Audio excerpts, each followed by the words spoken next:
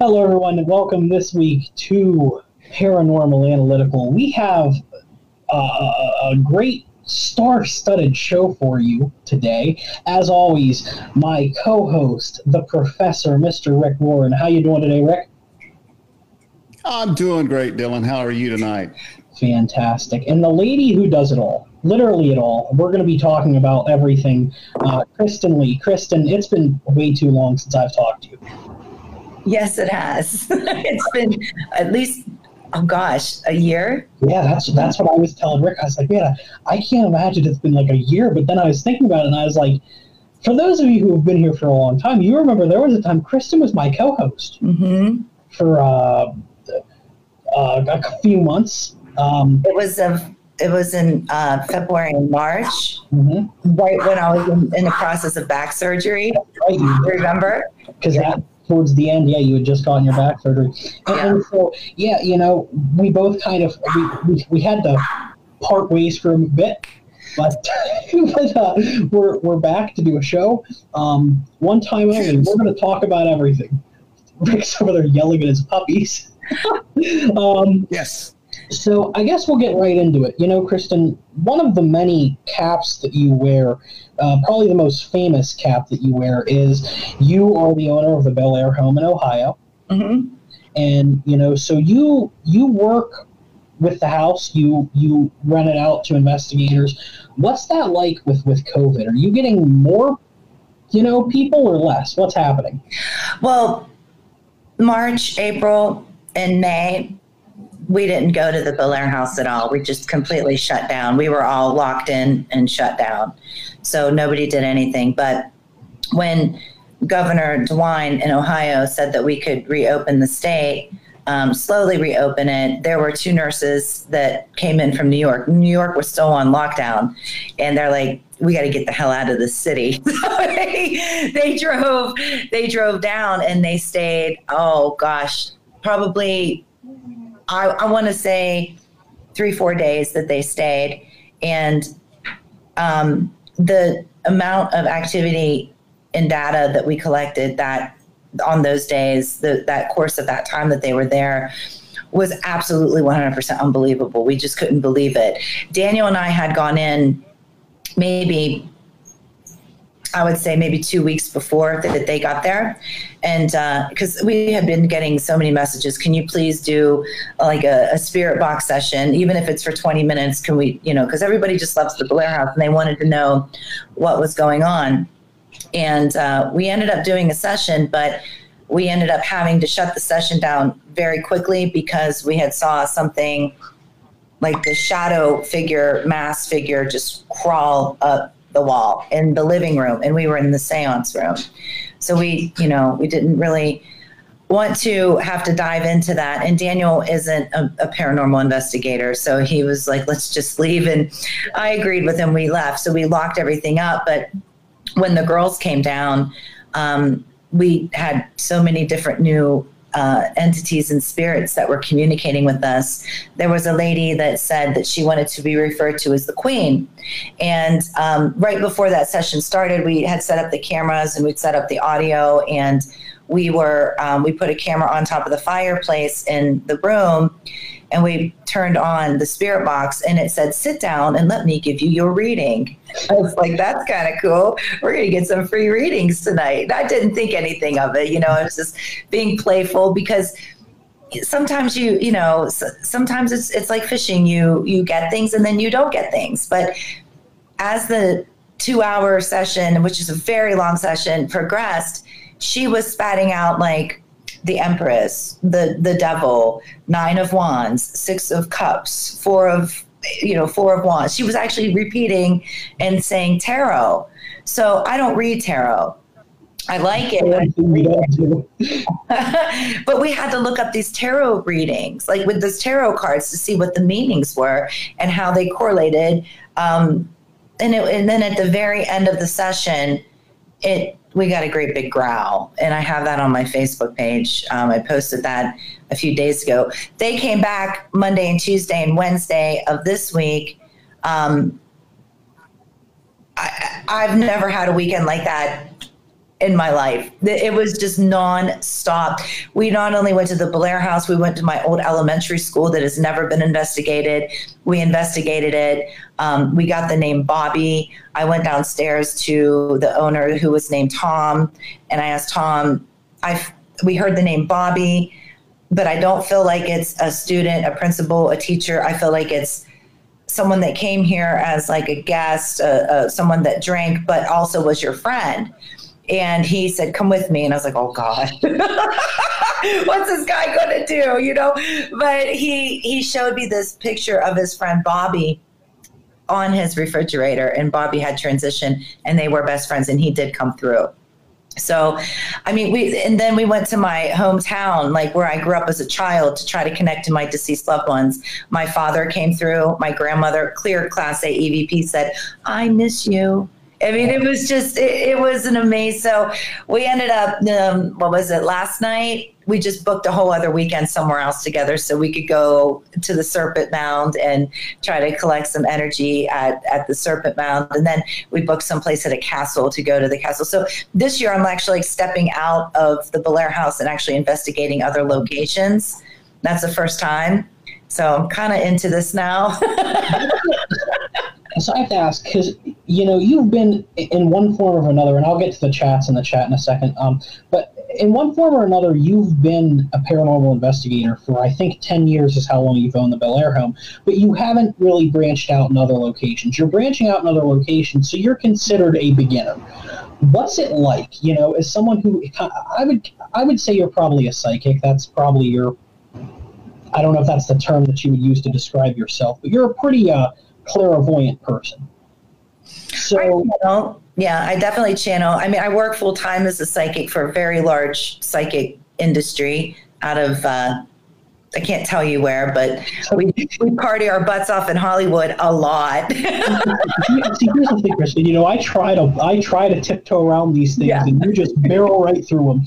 In the chat, we have Sonia Barbier joined in. We have Darren Redlock. We have Scott Hammonds. We also have Patricia Getz. They all say hello to everyone, and thanks for inviting them to come watch. Kristen, you're, you know, kind of going back to the Belair house before we get into your other endeavors. The Belair house has been a very interesting location for the past 10 or so years. And even before that, I mean, it's been well known for 100, 200 years, you know. You've had a lot of different people, a lot of different paranormal groups walk through. You've had a lot of different people help you with some research, myself and Landon Wells included. Yeah. So what's it like to have so many people, you know, attached to this single location? Well, that's the right word, attached. Everybody, once they come, they just, two things. They either make a really strong connection with the spirits of the house, or they don't make it and we never see them again. Mm. But the people that actually make it, they become friends of our family. And we have such a large family. Like, we have probably paranormal family members in every state of the United States right now. So it's really cool to have that kind of tight-knit family. I just wish that we could all gather at one time, but there's only 5 bedrooms, so we can't do that. But, you know, it would be cool to have like some sort of a Christmas celebration, or, you know, a Thanksgiving Day feast or something. Just even the Feast of San Miguel that's at the end of September. I mean, we could, you know, just something like that. But it's wonderful to have. I mean, these are friends forever and ever and ever. And because we've all had these really strange experiences that typical normal people don't have, but we've had them together, which kind of makes our bond even stronger. So. And yeah, like, I agree with you 100%. You know, I know Landon's story, obviously. I know my own, which for those, I guess I'll fill everybody in on like what happened with me. So around the same time as Eddie and everybody went down, myself and Kristen were working on our show together. And, you know, kind of the trade-off that we had was that Kristen was going to help me out by adding a spot on the show and giving me that extra insight. And I was going to try to do the one thing that I do well and try to dig deep and find some information. And I came across a lot of great stuff in over a month's time, and I sent everything Kristen's way, and a lot of stuff was stuff that you hadn't seen or heard before. The bicycle thing I'd never heard before. Yeah, and so, okay, now that you mentioned it, that means I'm allowed to talk about it. Yeah. So I try to be careful, Kristen. Right. So we, meaning myself and Kristen, had kind of talked about historically thinking, what if this was like a stop on the Underground Railroad? And I had thought about that because the location, when you think of that part of Ohio, when you think of some parts of Pennsylvania, which is where I live, it was rich with landmarks which were related to the Underground Railroad. What I had found was something that myself and Chris had never heard of, an Underground Railroad where bicyclists would ride, drop a bike off, the next person would ride, drop a bike off, and that chain would continue until you were to the freedom of Canada. Mm-hmm. And we were kind of able to piece together that the Bellaire House, while we can't say definitively was a part of it. We can. Maybe. No, we can. Oh, we can? Yes, because prior to the bicycle conversation, the summer before all of... I use my back surgery as a timeline all the time. I do apologize. I'll get better at it as we go along in life. But before all of that crap happened, I actually found that Jacob Hetherington and Jacob Davis, which was the founder of Bellaire, were abolitionists. And the Bellaire House was and Captain Fink, that Jacob Hetherington worked with, he did take the slaves, but the Bellaire House, we call them servants, to their freedom either in New Orleans or Canada. So that we do have that paperwork that really did happen. Fantastic. So, and just to give you guys an idea of the small little bit that I am now connected to this home, and I know that Landon did some research and was able to find some handwriting that had never been before. So myself and Landon love it because we're the skeptics, but we're the researchers, and we take the due diligence and do this work. And I'm sure I just bored everybody to death with that little story, but I think it's important for the build-up of, from there, Kristen, where are we now? Well, when Landon and Aaron came in and we all spent that week together with Eddie and Miguel and Renee and all of the other people that were at the house, like Johnny Blaze and Ashley and everybody. I'm sorry, I'm not saying everybody's names, forgive me, but Landon and Aaron went on their own, and they were able to open up doors in Bellaire that I wasn't, because people didn't like what I did. People thought in the small town of Bellaire, people didn't understand that we were afterlife researchers. We weren't Satanists. Mm-hmm. So it's like, and I'm not trying to play the sexist card, but when you live in the white good old boy neighborhood, okay, when you're a female and you go to challenge somebody in that neighborhood, you're not very successful. So two guys, two men, one from Georgia, Southern man, and then a badass from Chicago, they go in together and they go up against flying open as the stories go. They went up against the attorney in Bellaire who had shunned me. Yeah, he said he did not believe a word you said. He didn't believe a damn thing I said, and his mouth dropped, and they videoed it. They videoed every expression on this man's face, and then they brought it back to me. Yeah.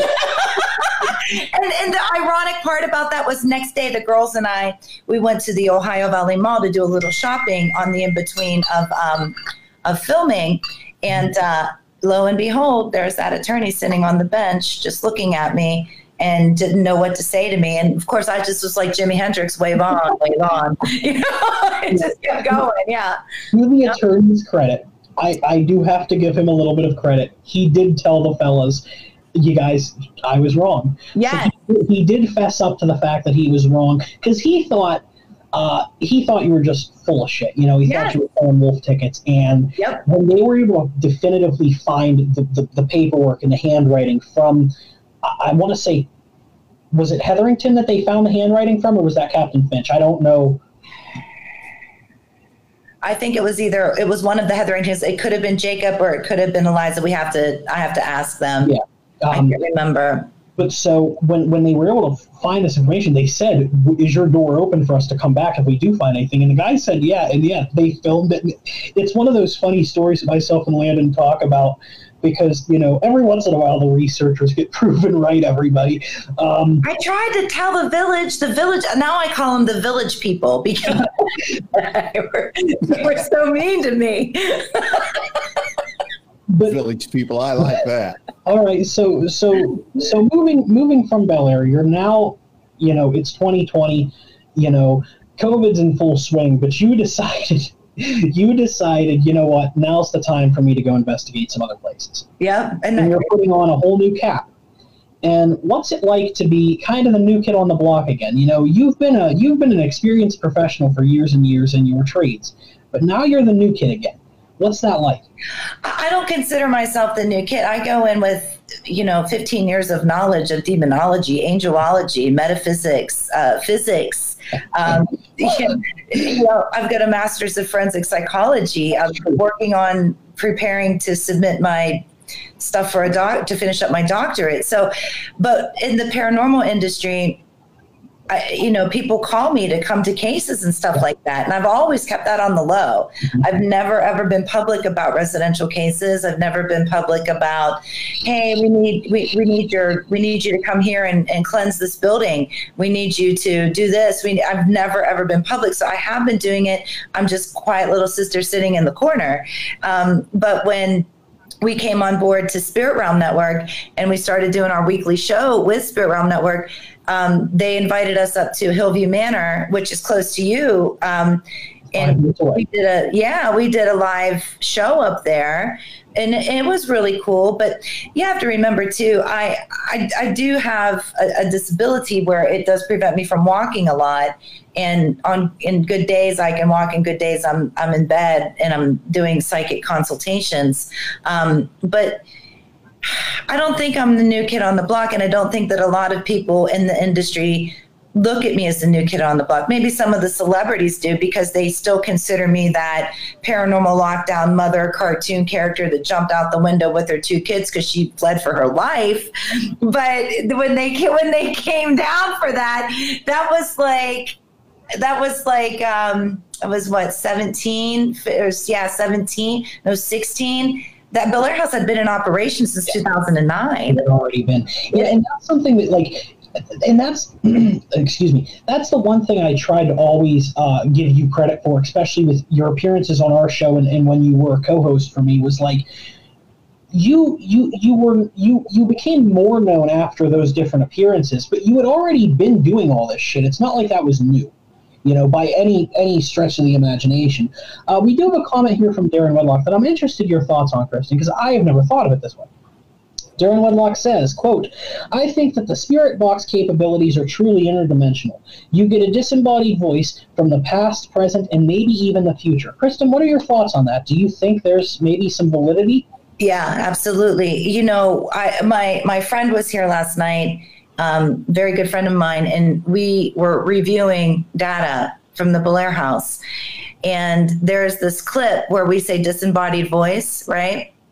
We heard a full-fledged disembodied conversation, 2 minutes worth of yes. So answer him, yes. I wish I could send you that and you could play it for everybody, but you got to hear this. I'll send it to both of you when we're off of here, and it's going to blow your mind. But yes, I do feel like there's a lot of interdimensional things that are going on, especially now. They always have, but I think that people are becoming so much more aware of it now. And I also feel like, I'm not going to get into my soapbox of higher beings, but I'm going to get into my soapbox of higher beings. So it's I see some really cool things out in the night sky, and you can't tell me that we're the only living, breathing thing here in this world, galaxy, really, universe. As always, when Kristen goes to get on her soapbox of higher beings, I have no idea what any of the retrograde or any of that means, and she's tried for years and years to explain it, and it's just way too expensive on this mind. So I guess that's probably a good question too, because it's a valid question. do you believe that there is a connection between the paranormal as far as spirits and the paranormal as far as the extra, what's the word? Terrestrial. Yeah. There's a connection there. Yes, we've made connection with them at the Belair House. Mike Simpson is a Cherokee Native American, and he is the smoothest investigator that I've ever worked with, ever. And when him and I get together, I don't know what kind of energy we're pushing off, but it definitely draws in. They wanted to be referred to as star people one night, and they told us a lot of different stories. They told us that I go big when I know that I'm dealing with the higher beings. I go very big because I want answers, and I asked them, what do we need to do for world peace? What do we need to do? And they told us love, harmony, music. We asked who. Now this is the one this is something that's big, and it's going to be in the next book that's coming out in August of 21. We asked who the next president was going to be, and it said not the woman. And this was back before, right? And then they said, well, we asked, well, who is it going to be? And a while went by, and then it said dawn. And I'm thinking, I wonder if it's like the dawning of a new age. No, it was dawn old. It was dawn.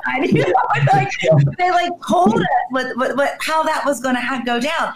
But they also were telling us stuff like that the cure. We asked how we could extend our life. And they were using ominous, which is a powder off of gold. And if you ingest it, it's supposed to give you life longevity. And if you think about it and break it down, guys, we take silver when we're sick, like the liquid silver, to boost our immune system and stuff like that. Why wouldn't it be like the powder from the gold? And then I dove into this massive research for 3 months on trying to make these correlations to what they were telling us. And I found a case study that there was a man that had lived to be 160 years old because he ingested the gold powder forever. It's blowing my mind. There's a lot of different beliefs out there, and there's a lot of talks about the chemical properties of gold. Some people talk about the chemical properties of gold and how it can defend you from radiation, which, I'm not a scientist. I don't even play one on TV, but yes, it is all very Anunnaki. So, Eddie would love this conversation. Oh yeah. We've talked about Anunnaki before, how it makes me feel. It just, those wheels get spinning. Rick, when Kristen brought up the word star people, your eyes kind of lit up as if you've heard that term before, as if this is something that you may be versed in. Please, by all means. Yeah, we, with the Native American belief and everything, we do believe, and we have a very heavy, deep belief in the star people and in the spirit world itself.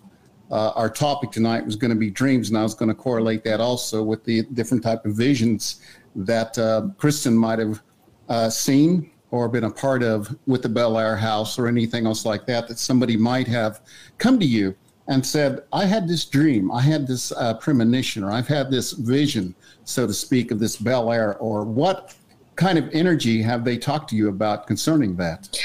A lot of them see the house, they feel like they're inside the house. They wake up in the middle of the night feeling like they're inside of the house before they get there, which could be suggestive. But then there's a lot of things, a lot of information that they don't know. There's a lot of public information. There's a lot of information that I have that I don't put out in the public because, first of all, that family is still alive, and I don't want to disrespect that family. But there have been people that have come in with reports that saying that, I don't know, let's just say Dylan, we saw Dylan, we heard the name Dylan, we saw a man named Dylan inside of the Belair House. Does that mean anything to you? And then I have to pull them off to the side and explain to them, we can't really expose that, but yes, you're absolutely right. There is this, there's that. They've been able to see child spirits inside of the house. And then when they leave too, they months later, 3 months, 6 months, 9 months, 12 months, they still have these very vivid dreams to where there's been some reports that they've lost like time, like they were in a time lapse. Yeah. So that's a lot of it too. I tell you, one night here in my own home, not the Belair house, but where I live, I was sleeping on the couch and I woke up half in, half out. But I was like, my God, why am I in the Emily Davis room? That's a room at the Belair house. Like, I need to get the hell out of the Belair house. Why am I here? And why, I don't need to be here. And no sooner than I said that, I had 2 dogs. I still have them, but Gigi was up here on my chest because she's just a little Chihuahua, and Ani was down at my feet. She's a great pit bull. We were elevated up into the air, and then we just dropped. And we were on the couch. We didn't get hurt, but the next morning about 10 a.m., we have this great big picture window. And when you look out the picture window, all you see is hills. Like, my neighbors are trees. So like, and in the sky, and I have a video of it, you can see the silver like capsule coming in and coming out. And Ani just alerted me. She started barking, and I thought maybe there was a fox or the deer were back or something. But no, when we were looking up, you could see it just hovering, and then it would stop and it would disappear, and then it would come right back in that position, and it would just move over just a little bit. Then it would disappear. And there wasn't like the clouds weren't covering it. It wasn't a plane. It's hard to explain. Yeah. It was something that we can't describe, it's a UFO. I mean, it's hard to say that word. It's exactly what it was. So before we get into Rick's segment, because Rick did a lot of kind of research, he has a lot of questions lined up. I have a lot of questions lined up for the dreaming/premonition segment. Kristen, I'd like you to plug wherever people can see your videos, pictures, etc. If you have any sites, your Facebook, whatever you're trying to plug. Yeah. Oh, like websites and stuff? Yeah, wherever people can see your EV or hear your EVPs and maybe see some videos or pictures you've taken. The Belair House website is, holy cow. Take your time. Yeah, the Belair House website is belairhousetours.com, but the Facebook page is, hold on. Hey, what the heck is it? See, that's the thing is it's very lighthearted. You can take as much time as you need. Myself and Rick, we're 2 happy hippies. We don't care. Dude, I'm total hippie. You have no clue. But the Facebook page is Belair House Tours LLC. Thank you. So I guess we'll get right into Rick's segment, which is the dreams and premonition. Rick, I'm gonna just let you take it away, partner.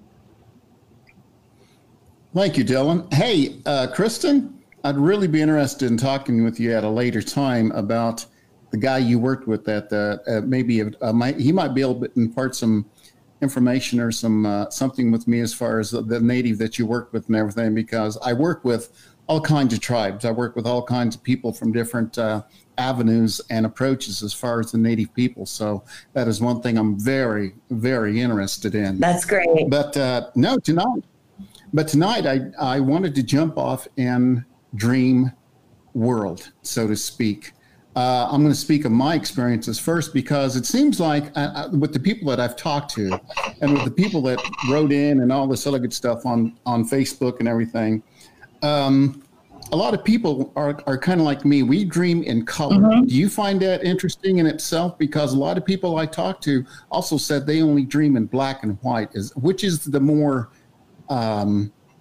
natural, so to speak? Or what do you find when you have people that dream in color or in black and white? Well, I dream in color, but a lot of people that I talk to, they also dream in color too. But a lot of people that I work with are either psychic, medium, empath, metaphysicians, paranormal. And when they dream in color, the colors are so intensified, and they can actually feel the color or anything that's there, like it's velvet or moss. Like, say we're walking down the stream and we get on a rock of moss and we can feel that soft green. That's how the colors feel to them. And it feels like that to me too. I know probably 50, 60 people we've all talked about that. So that's got to be something. But I've talked to a couple people that say we don't dream. But I think that they do dream. It's just they use that cognition in their brain all day long because they're actually visualizing what they need to do from the day to day, to where they overload that. By the time they lay down, lights out, nothing. They can't remember anything because they overworked, like we could say that third eye. But really, it's just a different part of our brain that we actually can see with the visualizations that we see with. And they don't dream. But then I would say a very small percentage has told me that they dream in black and white. Very, very small. Yeah, see, so, sorry, Rick, I really quick wanted to throw something in there. Go ahead. So we had not too long ago, and I wish I remember the fella's name, we had a dream kind of person on, and we were just talking, he goes, I bet you dream in color, and I was like, yeah, I think most people do, and he's like, yeah, but it's different for everybody, and I bet the way that you do it, it's more rare, and it's the way that you described. Kristen, you always used to say that I have an ability that you don't think I have unlocked the potential to. Not yet. You're still getting there. But see, as a skeptic, and you know this, I've always been curious what you meant by that, and you will not tell me. You'll figure it out. But I want to ask, but I just want to ask, because I know you're not going to tell me what this ability is. But why can you not tell me?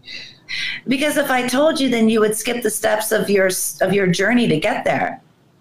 Interesting. So I would just have an awakening. No, you wouldn't have no awakening. You would have the snoozing. So I would skip the awakening and go right to the snoozing. That makes sense. We've had a lot of spiritual people on who feel like my skepticism is me hiding something, and I don't know what that means. I don't think you're hiding anything. I don't think you're hiding anything. You're ready for it. You are. It's just it's like once you eat that whole bag of potato chips, you feel regret. Yeah. So it's like once you have that experience, you can never go back from the way that you perceive the world and people and what you have been taught. And that's going to make you question a lot of different things. Well, we've talked on the show before, and I think you and I have had the discussion of my kind of aura readings, of being able to just read people. Mm-hmm. So, like, is that the beginning stages, or am I in later stages than what most people would assume? Like, what's the? Yeah, I think that you're in the later stages. I mean, look who you're talking to. You're talking to me and Rick, and we're talking about star people. You hang out with Eddie Hill. You're definitely in the later stages. Yeah, it's one of those things that myself and Landon talked about this too, how, if I do have an ability, I guess that's kind of neat because not everybody has one, not everybody has these kinds of abilities. But to get back on the topic of the dreams, as you know, Kristen, I do dream pretty vividly. We used to discuss that a lot, and I've had very vivid dreams. It started when I was a kid. When people dream vivid dreams where they can feel, what to you is that a sign of? Because, you brought up earlier missing time, and I know that's supposed to be a sign of contact with the extraterrestrials. But, like, what is having vivid dreams that you wake up from and it's like you were actually there? It's like it was real life. Mm-hmm. What does that kind of mean to you? Well, the thing of it is when we dream like that and we know that it was real, but it's not like the best way to describe it is, yes, there can be dreams where our deceased loved ones come to us and they can lead us to that other dimension in the spirit world. And they can either download us, upload us, spend time with us, whatever it may be, the reason why we go.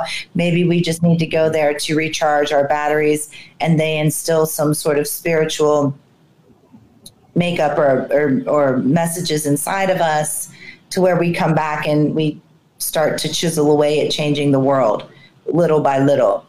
I'm very 100% strong believer in that because I've actually had that happen a lot, out of body experiences, that kind of thing. But it's more of when you get into that very relaxed state and you work with spirit and you've built that spiritual rapport with not only just your deceased loved ones, but with other deities and saints, angels, if you will, they do have that very strong connection with you to where when you are in that relaxing state, they can come to you and they can get into your collective consciousness and take you to other realms. I remember, and we did a photo session in Laguna Beach, and a very gifted psychic. I just kept saying to her, there's a triangle around the sun. What is this triangle around the sun over the Pacific Ocean? And she said, make the triangle and put the sun inside of your fingers. You're being downloaded. They're downloading your energy and they're collecting this energy about your human experiences so they can further study the human race. And I said, why the hell would they pick me? I'm just, some psychic on the beach. It's like, but she was very, very serious, and she kind of like smacked my hand. She's like, be serious about this. She's like, how do you just like talk to somebody and pull out somebody's dead name, like first and last, the deceased loved one's first and last name, and you don't even know this person? I said, because I built that. She's like, no. I tried to say, well, because I built a spiritual rapport. She's like, no, because they give that to you. You've been walking with them since you were born. You are from them. You are from that star. You are from that. They understand you as them. And that's why you were sent here. She was talking to me. You were sent here to collect this data for them so they can actually continue to study so we can change the world. And people sometimes call, like we got into what in the 90s it was Indigo Kids, and what was it in like early 2000s to 2005 it was Star Seeds and stuff like that. But it's much, much deeper than that. I remember when I was like 5-6 years old, my best friend, nobody could see him, but his name was Hayata, and I played with him all day long. Okay. Rick, I'm so sorry I'm pissing on your segment. Okay, we have to talk about this. Go ahead. Because we not too long ago did an Imaginary Friend episode. Where these people for an hour prodded at my imaginary friend. And I was about 5 years old, and I had an imaginary friend named Yanya. Yanya had 2 kids. She was dressed in period clothing. And these people were wanting to tell me that it was a spirit. Now, Kristen, I don't know if that's a premonition that I'm having, because as you know, Kristen, I'm not a spiritual person. Not yet. I don't have I'm spiritual in my own kind of way. It's not like a God type of spiritual. Right. It's not a Catholicism kind of spiritual. It's more of like a native. It's like my own spin on a native kind of belief. Your eyes lit up. I guess that's a good thing. I don't know. What does that mean? Is that in someone's imagination, or is it something that isn't? What's your opinion? It's not your imagination. Willy Wonka is your world of imagination. Not our child friends. Not when we were that young. You have to think about it. When we were that young, society hadn't gotten to us yet. Okay, whether we had an aggressive parental unit or not, I didn't. I grew up in a very peaceful, I call it the Garden of Eden, but it wasn't, but it really felt like it, where we were free to think and do what we wanted to do. But a lot of children, unfortunately, aren't like that. They don't have that kind of upbringing. But no, when we're that young, we have not conformed to the norms of society. We have not been told this is the Calvinistic blueprint of life. This is the way that it is, and everybody go to Salem. It's like it wasn't. But I tell you, if you look at a picture of John Campbell, my business partner, he is Hayata. He is. So you tell me how that record played and repeated, and that residual energy actually came to a manifestation. So was it a prophecy that Hayata was a Japanese boy that I played with as a child. He was my imaginary Japanese friend. And then here comes John Campbell when we're in our mid 40s, and he looks identical to Hayata. And he just came out of nowhere and saved the day. Like, superhero flying in with a cape and just saved the day.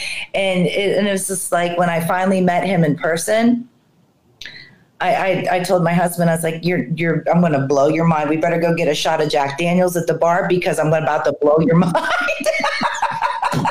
Yeah, so with these kind of, I guess, spiritual friends is the term.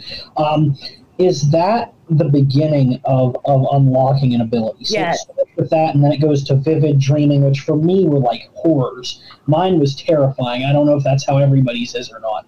I had a reoccurring night terror from the point that I was like 5 to the point that I was like 10. Was it the same thing? Oh, it was the same thing for years and years. That's psychological, honey. It's not that's illogical? That's psychological. If it's reoccurring, yes.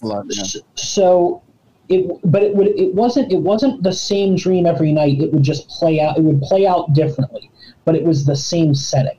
Uh-huh. Mm-hmm. Is that also psychological? Fear. Yeah, it's a fear. Interesting. I'm curious. So I was on a boat. Is that like a fear of water? Like what? Past life regression too. It could have been you saying past life. Rick. So past life, like in my past life, I could have been like a sailor. Could have been a sailor. You could have drowned. Yes. Interesting. And so those fears carry over into the. Oh, absolutely. Yeah. Interesting. Yeah, all of these lovebirds nowadays. I want to find the one. I want to find my soulmate. I was like, no, you do not. No, you don't. The soulmate situations when they're romantic, they're so sadistic. You'd never get along. It never works. It just doesn't because when we come back from when we are reincarnated, so to speak, I believe in that. Other people don't. That's why I'm like this. But when our spirit comes back and is bound to earth by gravity, we do meet the people that we had these past lifetimes with. And you say we were together, right? Say we were lovers. I could be 20 years ahead of you in spirituality. And I could be sitting there like, what the hell's wrong with him? Why can't he get his crap together? And it's never going to work as a relationship because you still have those life lessons to learn that you didn't learn from that past lifetime. You know what I mean? And I think like the more like, because the past life thing isn't something that I'm into as a philosophy, but like there have been people that have come onto the show who know nothing about me, who know that I have an old soul. Yes. And music tends to be the thing that they talk about. Because most regular people, especially of my age, cannot stand the music I listen to. Well, yeah. My one of my very, very, okay, I'm just going to say it, my oldest son, he's going to be 28 years old. He always listened to 50s and 60s, always, and show tunes. Like Bedknobs and Broomsticks, Mary Poppins. When he got older, he got into Sweeney Todd. But you know what I mean? It was, yeah, so that is a very, very old soul. You were probably, and remember too, we have layers of lifetimes on us. We have to remember that too. It's like how we have different multi-dimensional places that we go to, many dimensional places. We have many layers of residual energy on our soul from the things that we have previously experienced in other settings, other environments with other, and you know how other lifetimes, you know how when you just connect with somebody and you're like, holy cow, I really like this person. Like I got a girl crush on this person. You know what I mean? Or it's like, I got a man crush on this person. He's going to be my best friend. That's that connection of our soul. We remember how that feeling felt, but we don't remember the experiences because we've had all of this time on the in-between where life has taken us so many different directions that we only use 3% of our brain? Is that what it is? I could be wrong on that one, but it's something like that to where imagine if we used 15% of our brain, you know? Before I throw it back to Rick, and I know we've jumped all over the place, everybody. My bad. Blame me. Darren Whitlock has a comment here. He says, I interviewed Howard Storm, and he said that he was told by God that the universe is teeming with other civilizations that we should be able to communicate with, that it should be a natural thing. Thoughts on this? We were talking about that today. I'm scared to. Okay. I don't know what the hell the humans are going to do. I don't trust us. I would trust the others. The others, like Nicole Kidman. The others. Yeah.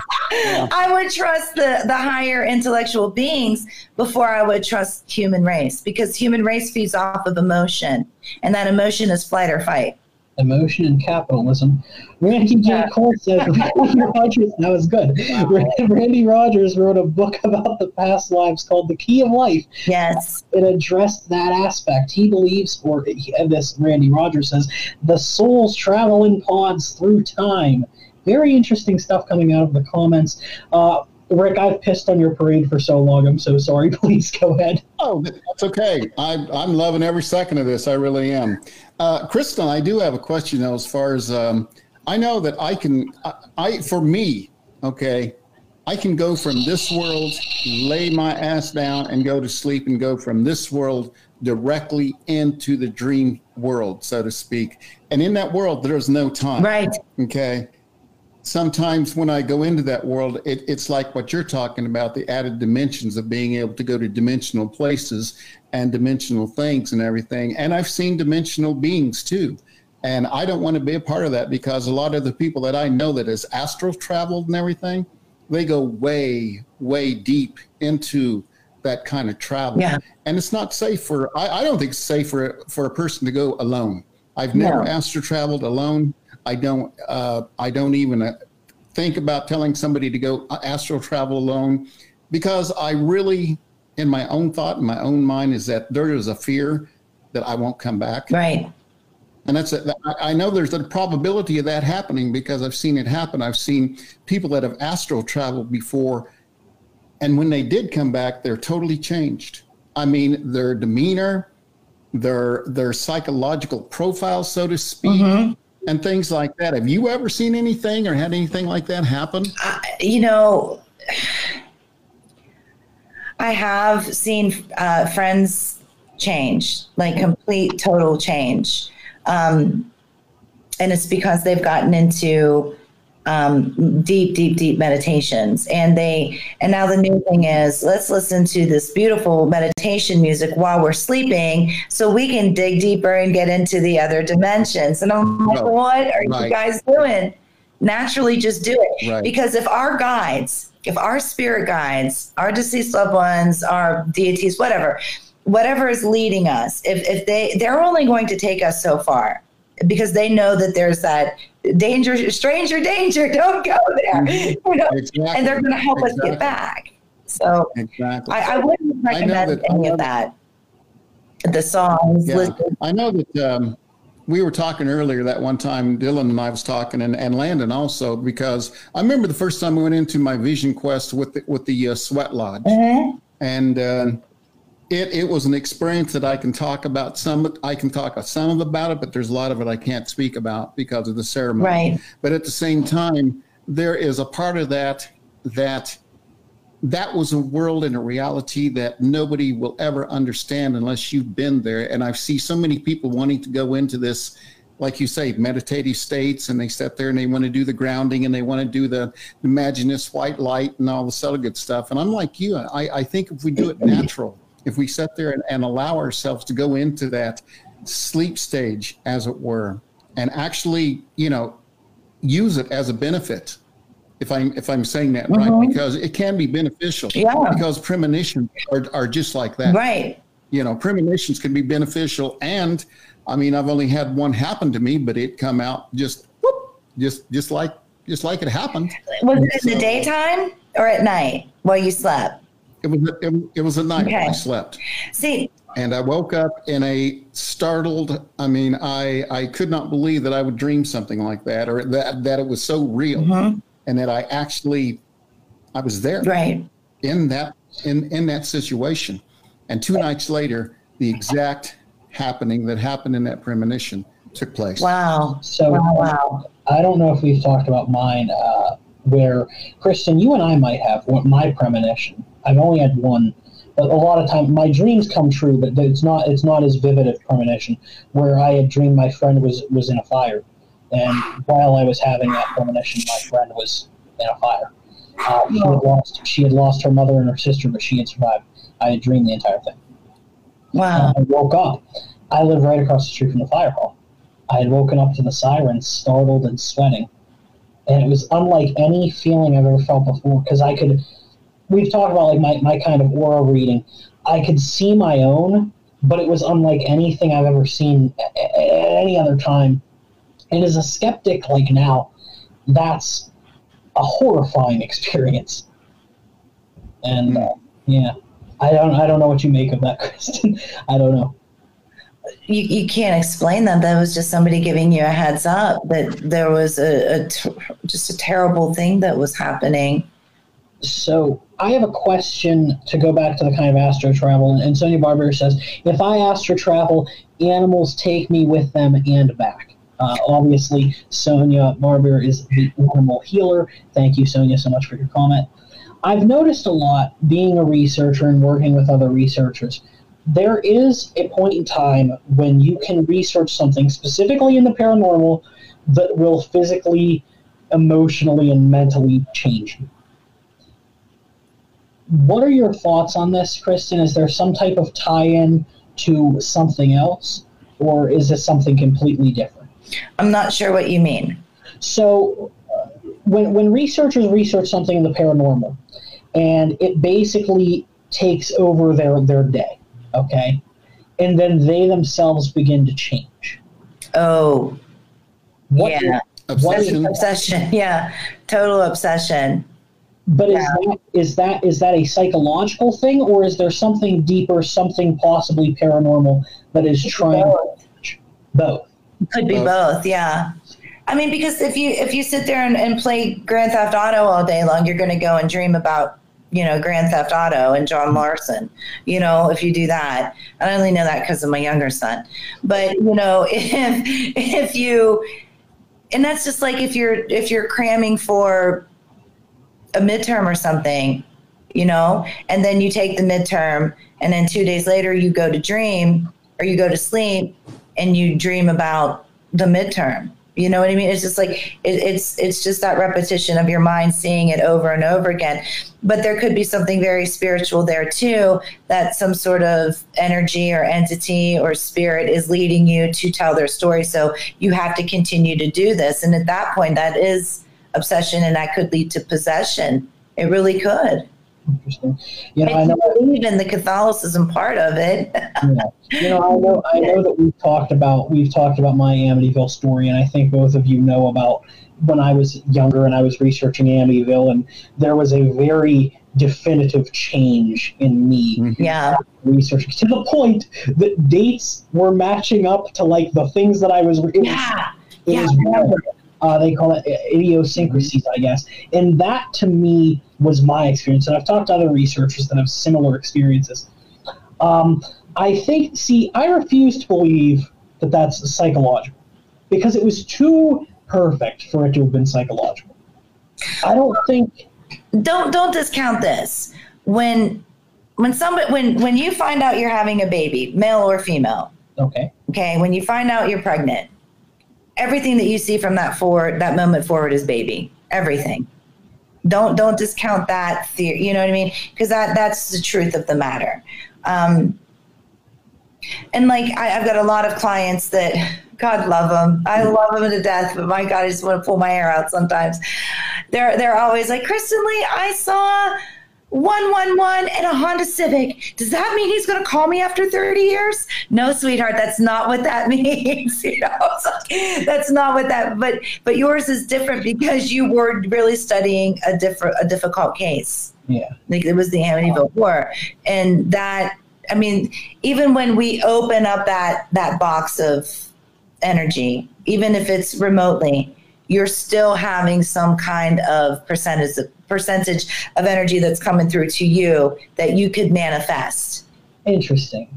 Manifestation's always been the interesting thing, because as someone who isn't spiritual, the idea that I, as a researcher, for example, when I was doing my research for the Bel Air home, like the idea that in a very small scale, I am now a part of the history of this home, but also when I was researching these things and things were popping out and I was thinking of new things, it feels like there's something kind of there to help you along. Like, I'm not smart enough to come up with the idea of why don't I research the Underground Railroad. That was something that just kind of came up. So, in that aspect, I guess maybe that would be your idea of guides and having guides. You were guided, yeah. And what was weird about that Underground Railroad research is I was sitting over here in this room. This room used to be our living room. And I was just like, guys, show me where I need to find these documents. Just show me. And whether it be the Bel Air House spirits or whether it be other deities, I didn't care, or not mean ones, but I just wanted to know. So I looked at my husband, was like, who's cooking tonight? And he's like, I'm not. I'm like, well, I'm not either. I said, well, let's go get a pizza. So we went downtown and we ordered the pizza in the shop. And I was like, well, we've got 20 minutes to kill. What do you want to do? He said, let's go walk in the park. So we're walking in the park at the Bel Air Park by the Bel Air High School. And there's this Methodist church, the one that Landon and Aaron went to years later. And here's this beautiful historical plaque that says Jacob Davis, okay? And he was the abolitionist for the Underground Railroad. Had I not asked to be shown, literally put the sign in my face, because I always say that, literally physically put the sign in my face, or have this, dragonfly smack me in my forehead, something, just, make this very specific, as specific as you possibly can, to wake me up and let me know it's definitively a message from spirit. And it can't be anything other than that. What the hell are the chances of me going downtown Bel Air? What I have lived in Bel Air since 2002, okay, and have never seen that plaque. And my son's gone to that high school.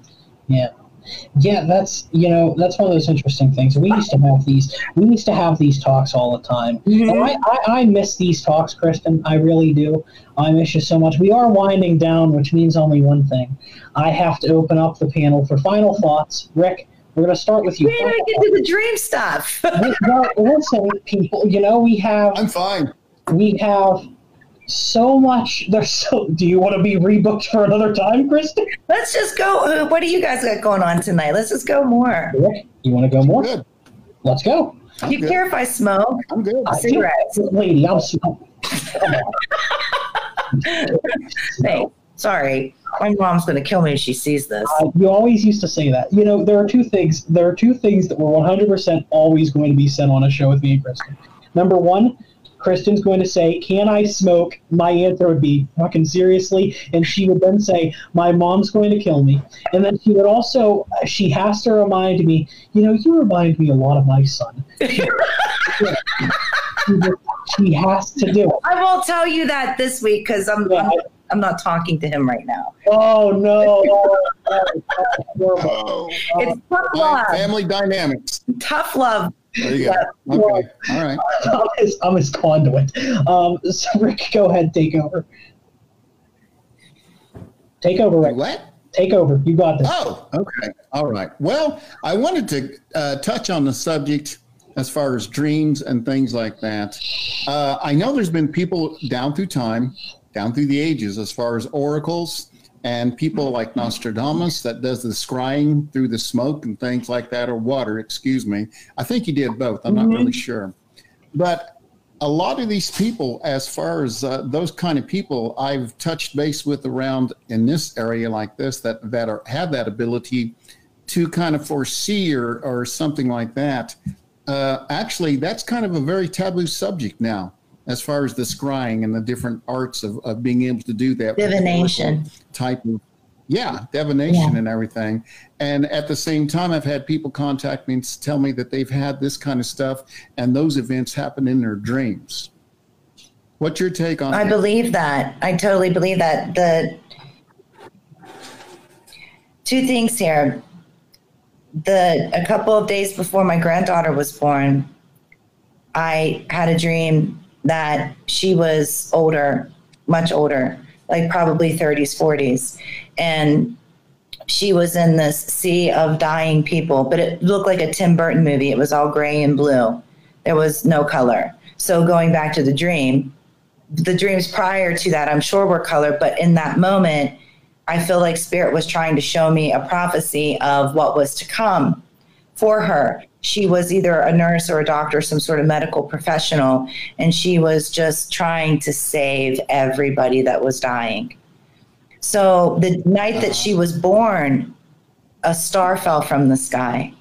The night that she went to like another medical facility, we were driving home from the city and another star fell from the sky. So I always tell her, you're my little lady that fell from a star, like, you know, the Wizard of Oz. But but that does happen. And, you know, we remember how we were talking, Rick, about dreaming and seeing these different prophecies and getting deeper and deeper and deeper into it and going out into a universal abyss. I don't, personally, I don't, when I'm coming out of sleep, that's when I have those visions, like on that in between, because I feel like they know, okay, she's back, she's safe. Let's show her what she needs to know because we had a party up in that realm. And now it's time to get back to work. But I don't normally have those kinds of like dream prophecies. They're always when I'm conscious, always when I'm awake, and it's typically in the daytime. I don't know what that means. I've never been able to figure that out. Lucid type dream. Yes, yeah, like that, but it's real. Like I was on the phone with Eddie fixing a blanket on the couch because the dog screwed it up, right? And this was in the summer, and I said to him, I said, Eddie, in the summer, I said, we need supplies. We need to get our supplies together. We need to get a lot of food together. We need to get a lot of canned goods together. I said, I don't know why, but we need to do this. It's imperative that we start to prepare. Look, and then in January of last year, I went into the family room and I'm like, you know, it's my son's senior year in high school. And I said, you're not going to school this year. I'm putting you in online schooling. And it's not because of anything. I knew he needed to be home. For some reason, I knew he needed to be home. But then there was a day that I was like cleaning in the living room and they told me, they said, in June, everything will be okay. And this was during the pandemic. And I had a radio show with Sean Whitman, Vegas. He's out of Las Vegas. And he says, when is all of this lockdown going to be over? And I said, probably end of May going into June. Boom. And that's what it was, end of May going into, well, at least for us. Yeah. And that's what, and that's what's different, like with Nostradamus and oracles and seers and prophets and stuff like that. When it's so difficult to say universally what month time, like time frames, because everybody, like we've got West Coast, we've got East Coast, we've got so many different time zones. It's so difficult to say exactly what kind of a time frame it would be. But if we could say, end of May going into June, that's validated. That was absolutely 100% validated. And I'm going to be quiet. I'm sorry, because there's so much more I can tell you about that. It's like, it's mind blowing. I'm loving it. I want to bring up. I wanted to bring up. My partner had a dream. We were talking about this subject prior to us coming on tonight. My partner had a dream the other night, and oops, sorry about that. She was dreaming that she was in a house sleeping on a couch, and she woke up. She said, and she saw spirits around you. And she saw spirits around her in black and white.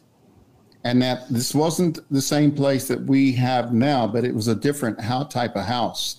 And that she had a gun on the floor beside her. And because of the startledness that she woke up with, that she grabbed the gun and was pointing the gun at these spirits, only this was in black and white. And then all at once, this little girl come up and stood beside her, and she knew it was okay. Not that she didn't, that they were there not as malevolent or anything like that, but they were just there to visit. And it was interesting because we both, I talked to her about it and everything, and it's just really, have you ever had anything experience to where you go from color to black and white to color to black and white and actually have a spirit visit you in that precinct, so to speak? Yes. Yeah. Yes. Yes, very much so. Yes, I have. And that was like when I saw my granddaughter 30, 40 years ahead of time in like that blue and gray, like Tim Burton feel kind of movie. His movies are always really weird colors. But that, yes. And then you get into another state where you see anomalies, just beautiful golden or bright white anomalies just bouncing like the balls on back in the cartoons on top of the words, when they're singing the song.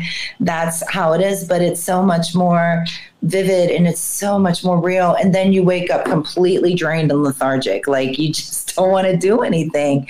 You don't have that extra spring in your step after those kinds of journeys. I was told, and I want to ask your opinion on this too. I was told that we do not really dream through REM. Is that true? I thought that REM was the time when we vividly dreamed. It caught me off guard when I was told this actually. Well, we were taught that in school. We were taught, that's, we're out, lights out. But I don't think so. I think our conscious is so much more at peace and resting, and we're more vulnerable to getting into that core of our inner subconsciousness and battling different fears and different psychological issues. But on the flip side of that, and this is probably why I'm not in the field anymore, there's that spiritual part of things that we can transcend to other places.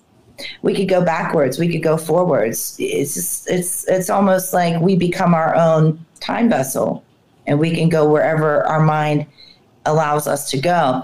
I feel like there are spiritual boundaries. Like we know instinctively we shouldn't do that. That doesn't feel right. That's danger. And I feel like if somehow, and I don't know how you could advance to that. I don't know, like there's no book or module where you could learn those advancements, but I guess it would just be instinctively that not to go into those different kinds of areas where it could be depleting, or maybe your guide shows you something that you don't want to see and you feel uneasy or anxiety and you turn around or something like that.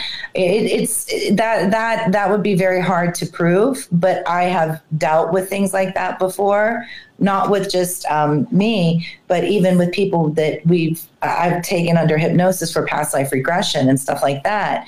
Like when there was a lady that was doing past life regression in a very, very relaxed state, which we could have considered that REM, we could have, she was actually seeing herself murdered.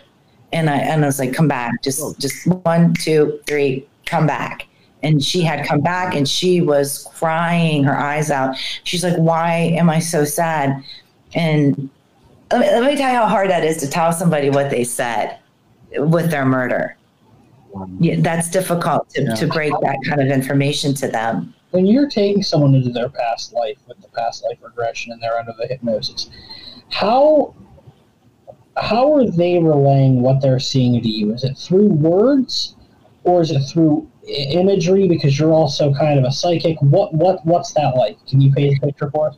They are seeing like a movie being played for them, whether it be like little Polaroid pictures or an actual spinning wheel movie. And then they don't even know what they're saying, but they can't hear themselves, but they say it. They're such in a deep state of mind, of consciousness, that they don't know what they're saying. Like how we talk in our sleep. They're basically talking in their sleep. So what happens if it goes wrong? You get them out of it quickly. You just bring them back. Mm-hmm. Has there been a time, I know that with me, I'll speak personally for me. And I know Dylan kind of spoke on this earlier as far as his spirituality and everything else like that. I know that there's been times with me, you just don't feel spiritual, okay? Mm-hmm. I mean, it's like there's nothing going on today or for a week or for a month or something like that to where you feel like you're walking in the desert, as they say, and that your dream life and everything else like that is void almost of any action, so to speak. But I know that spirituality and dream world for me, they reciprocate to each other. Mm-hmm. Does that make sense? Yes. And that I need that for my energy and for my own spirit growth. But at the same time, there have been those times that I'm sure there's probably other people maybe can talk about this too. But I felt spiritually dry. I felt like my guides and everything have pulled away, so to speak, and I'm left in this void.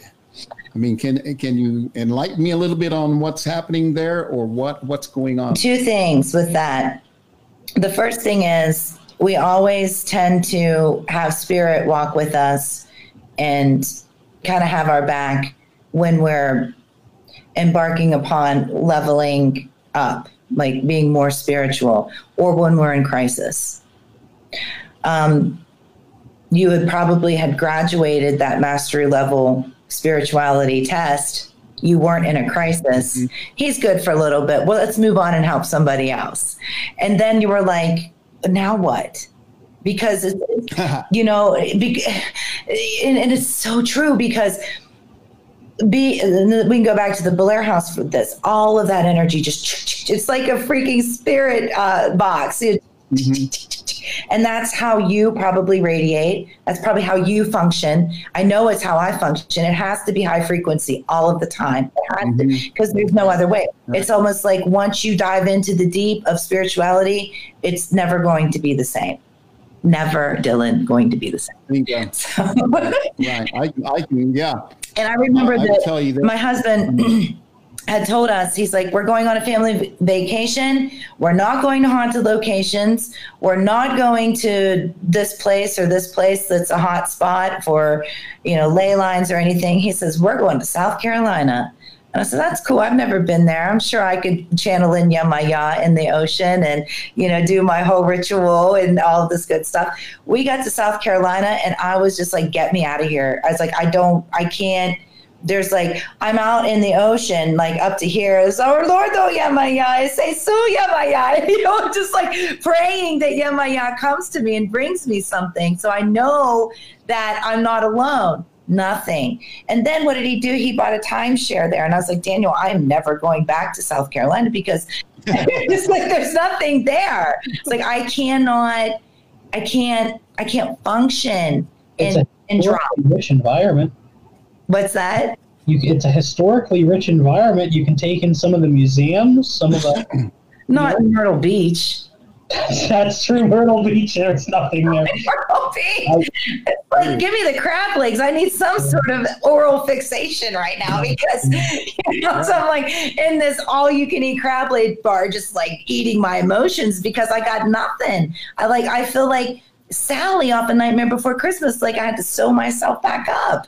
Yeah, it was just horrible. And that was another thing that I looked at my notes and everything, and I had a person contact me and ask me, and I really didn't know how to answer her for a little bit. We talked for a while, and she said, Rick, she goes, I've had people come to me and literally drain me. Psychic vampires. She said, yes, exactly. That's what exactly she said. It was like psychic vampires. And the negativity that they brought to her and brought to the people around her, including family. Mm-hmm. I mean, I'll tell you a story about myself, and I'll try to make it short. But when I was in Arizona on the Navajo Reservation, I met this Bruja, and I stayed with her for about, a month and a half, something like that. And we went to a Hogan that one night, and I got to see some things that I'd never seen in my life spiritually. With that shaman that was doing that ceremony in that Hogan. And I wanted to learn more. I wanted that power. I wanted what I could get because it was so exciting and so intense at that time. And it was like a moth to the flame. Her teaching, his teaching, and everything, but they were on the dark side. Mm-hmm. They were teaching me more, and I was being drawn more into the darkness, so to speak. And I knew I had to get away. And I knew that if I didn't get away, I was gone. I just felt that inside my spirit and everything. And after about 3 weeks of being there, I left, and it took 3 cleansings by an elder here in Wichita, Kansas, to rid me of her, mm-hmm. because she was so strong in my life, right. and so strong into my psyche. Right. And those dreams those dreams, like, Dylan was talking about as a kid, I could see her face, I could hear her voice, and I could hear her calling to me.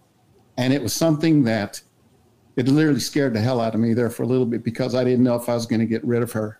Right. She put the digs in you. She did. Oh, yeah. Yeah. Oh, yeah. Mm-hmm. Yeah. Yeah. Yeah. I resigned as a high priestess of a coven after 12 years. It wasn't for me. It really wasn't. I was trained in the occult, the more lower energy occult. We were taught we don't call it white or black because that's bigotry. Our elder taught us that. But I was definitely thrown into the more negative. And then it took me to now remember, when I grew up, everything was practically perfect, like Mary Poppins. We worship the sun, and we worship the nature, and we were just, we had all of that. But then when I was in this coven, they were brutal. They were just brutal people. And when I lived in Arbella in Salem, there were people going through my trash to find my feminine products to curse me with death. Yes. Mm-hmm. So blood magic was there too. This was, I had a couple of people tell me, and it was kind of, actually it bothered me because it was almost like I was being groomed. Yes. And we were going into this conjuring and different aspects of conjuring and things like that. And at that time, that was the first time I'd ever experienced spiritual entities that I could actually see, mm-hmm. in the same room with me, or in the same building or whatever was going on. Right. And just like with Dylan, he was talking about his nightmares and everything. And that's how those nightmares started, was I was remembering that conjuring, and I was remembering those ceremonies. And it took a while. It took a long while for me to come out of that. Does that affect your dream life at a later time? Yes, but that's more from, it can magically, but it's almost like a form of PTSD too. It is, yes. Mm-hmm. Yeah. Or it is PTSD. It's not a form of it. It is, because it's so traumatic that, and I understand. I've worked with very, very powerful. I mean, I was up there, I was, and it's not. And when you get to those points of divination and building that rapport with certain deities, mm-hmm. Your altar and everything. You are, but you're also setting yourself up for, you're under their control. You're under their watch. You're their puppet. Mm-hmm. And yeah, I like being my own person. Yeah. Yeah. But, like I was talking to a couple of girls today, and we're getting ready to go into business together. And they're like, well, we want our shop to look all goth and blah, blah, blah. And I'm like, we probably should make it really pretty greens and browns and pastels. And it's like, no caskets, no, none of that stuff anymore. We can use the Belair House for that stuff, but let's enlighten people now. I miss Kristen's laugh. That's the one thing that I absolutely adore her laugh. Every time she's on the show, she lets out that cackle, and I just have to smile ear to ear because that's good. Rick, Rick, I know you wanted to say something.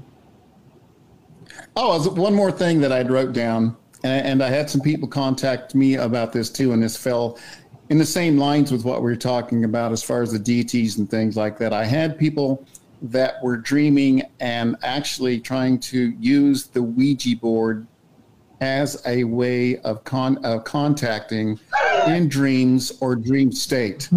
Okay. I know Dylan's going to, I see that in Dylan right now. I already know Kristen's response to this. It's weird. I didn't mean to cut you off, but it's weird because right before you said Ouija board, I was thinking Ouija board. She's about to lose her mind on all of us, Rick. I just want you to know you've set it up. You have set it up, and she will now knock it down. Okay. All right. But that's what I was wondering that was what the coalition was, what are they doing in the US? I know what they're doing. Okay. But I mean, I wanted for you to be able to explain to our audience, the dangers of using a Ouija board, the dangers of using conjuring, the dangers of divination and things like that. If you don't know what you're doing in dream state and dreams and things like that, to where you're using that as a doorway or a portal. Yes. Yes. I mean, would you please explain to our audience exactly what is going on when that occurs? The best way to describe that is it's a rhetorical question. You would not invite Charlie Manson over for dinner, would you? No. Just don't. And I'll tell you the other. Dylan's cracking me up. And I'll tell you the other thing too. Any mirrors that you have in your room, face. There it is. Yes, there it comes. There it is. Toward the window. Face all mirrors in your room toward the window. Because if anything with a negative essence tries to come in during your dream state, during your sleep state, it can attack you.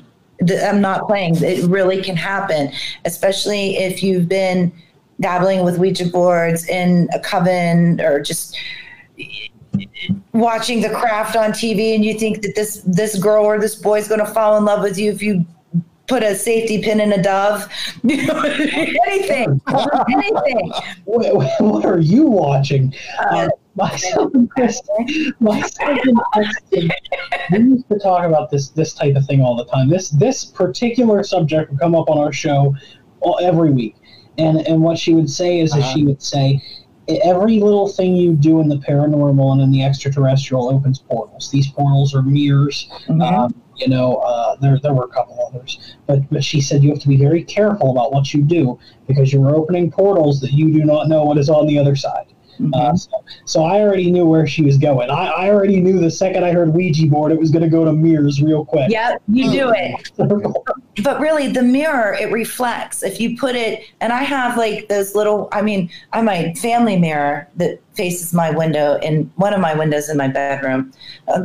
For some strange reason, I just decided to buy a house with like 5 windows in my bedroom, which is silly. I should have known better. But I even have those wee little ones, like the ones that you put in the like plastic thing and you can pull them out and do your makeup and stuff.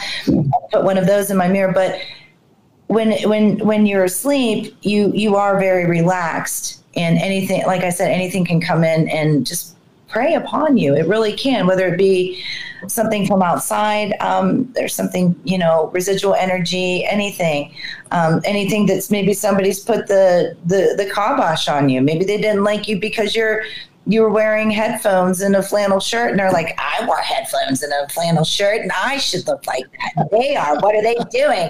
So they get your picture, they take it, and then they know your name, and they can do many things to you. And this is what she does. She always has to connect it to me, Rick. It's always connected to me. Sonia Barbier in the chat says, even pendants, especially the people that don't know how to use it properly, can open portals. Kristen, if you've never spoken to Sonia Barbier, you two would be best buddies. Okay. I really think you two would get along well.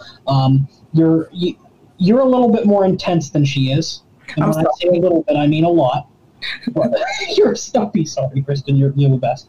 But you two will get along fantastically. You definitely should talk. Rick, do you have any more notes, research, questions, concerns? That pretty well hit the gamut right there. As far as I went from what we had and everything right there. But I do want to ask her What about the people? One more for you is what about the people that do not remember their dreams 90% of the time? I mean, I know quite a few people who do not remember dreaming. Little snippets normally come back through the day or the next day or, within a week. But it's real hard to correlate how they all fit. It's like little pieces of the puzzle. How do you fit them together? They do actually come back, like little recollections come back, little memories of them come back. But sometimes the people that don't remember their dreams, it's just because it's a stress on their brain and they can't handle it. They just can't handle that kind of stress when it comes to that type of dream work that they're doing. And that's unfortunate, but I mean, that's when you can, get with somebody that is, either a metaphysician or a hypnotist and get into that, dig deep into that and not just Band-Aid that fear or that anxiety or whatever the issue may be, but also tackle it, face it, and overcome it. And that's the big deal. That can't happen. So there is hope for them. There really is.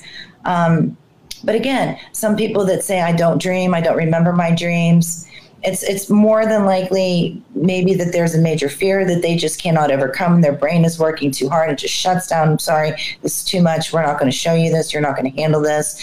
Or it could just be that they're that visual person all day long. They're that multitasker visual person where they use this part of their brain all day where we see. Because let's think about it, we see from right here. When we're thinking about memories, when we're thinking about reflections, when we're thinking about what we want to do in life, what's on our agenda, we're seeing it all in here. And if we overuse this all day long, by the time we lay down, we don't even get to Sophia Petrillo saying, picture it, Sicily. It's done. Like, we don't even get that far because we're snoozing. And that's the truth. And if you have trouble sleeping, I have found this out with therapeutic measures from psychology.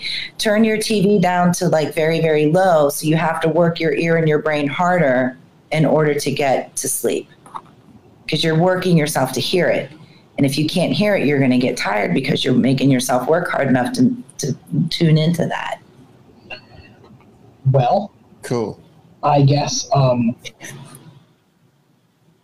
I can't hear you. I can't. What did you say? Oh, where'd he go?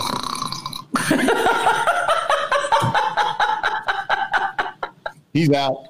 He's out. You remind me so much of my son.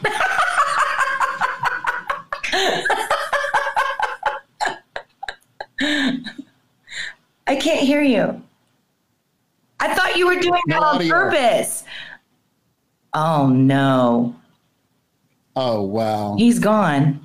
He's lost his voice. Yeah. Uh-oh. He said, and I don't read lips either. Oh, he's texting us. He's messaging us. Oh, is he going to text? Okay. I got you. Yeah. Yeah. Oh, always drive. I put that thing in my Jeep to save on insurance, and my Jeep's out there, and now it's picking me up using my phone. Wow. He said, all I have is Be Live. I just have the link that you sent me to Be Live. Final thoughts, Rick. Okay, I got that part. Kristen, very good to meet you. Thank you so much. It was a pleasure to meet you. Yeah. I'd love to be able to get a hold of you. I'll leave my email if you want to talk to Dylan and everything. He'll provide it for you. And okay. Stay in touch. Stay in touch. I enjoyed it so much. Yes. Thank you for your time and your energy. Oh, you too. Thank you so much. Dylan, thank you, buddy. This is the brightest I've ever seen Dylan.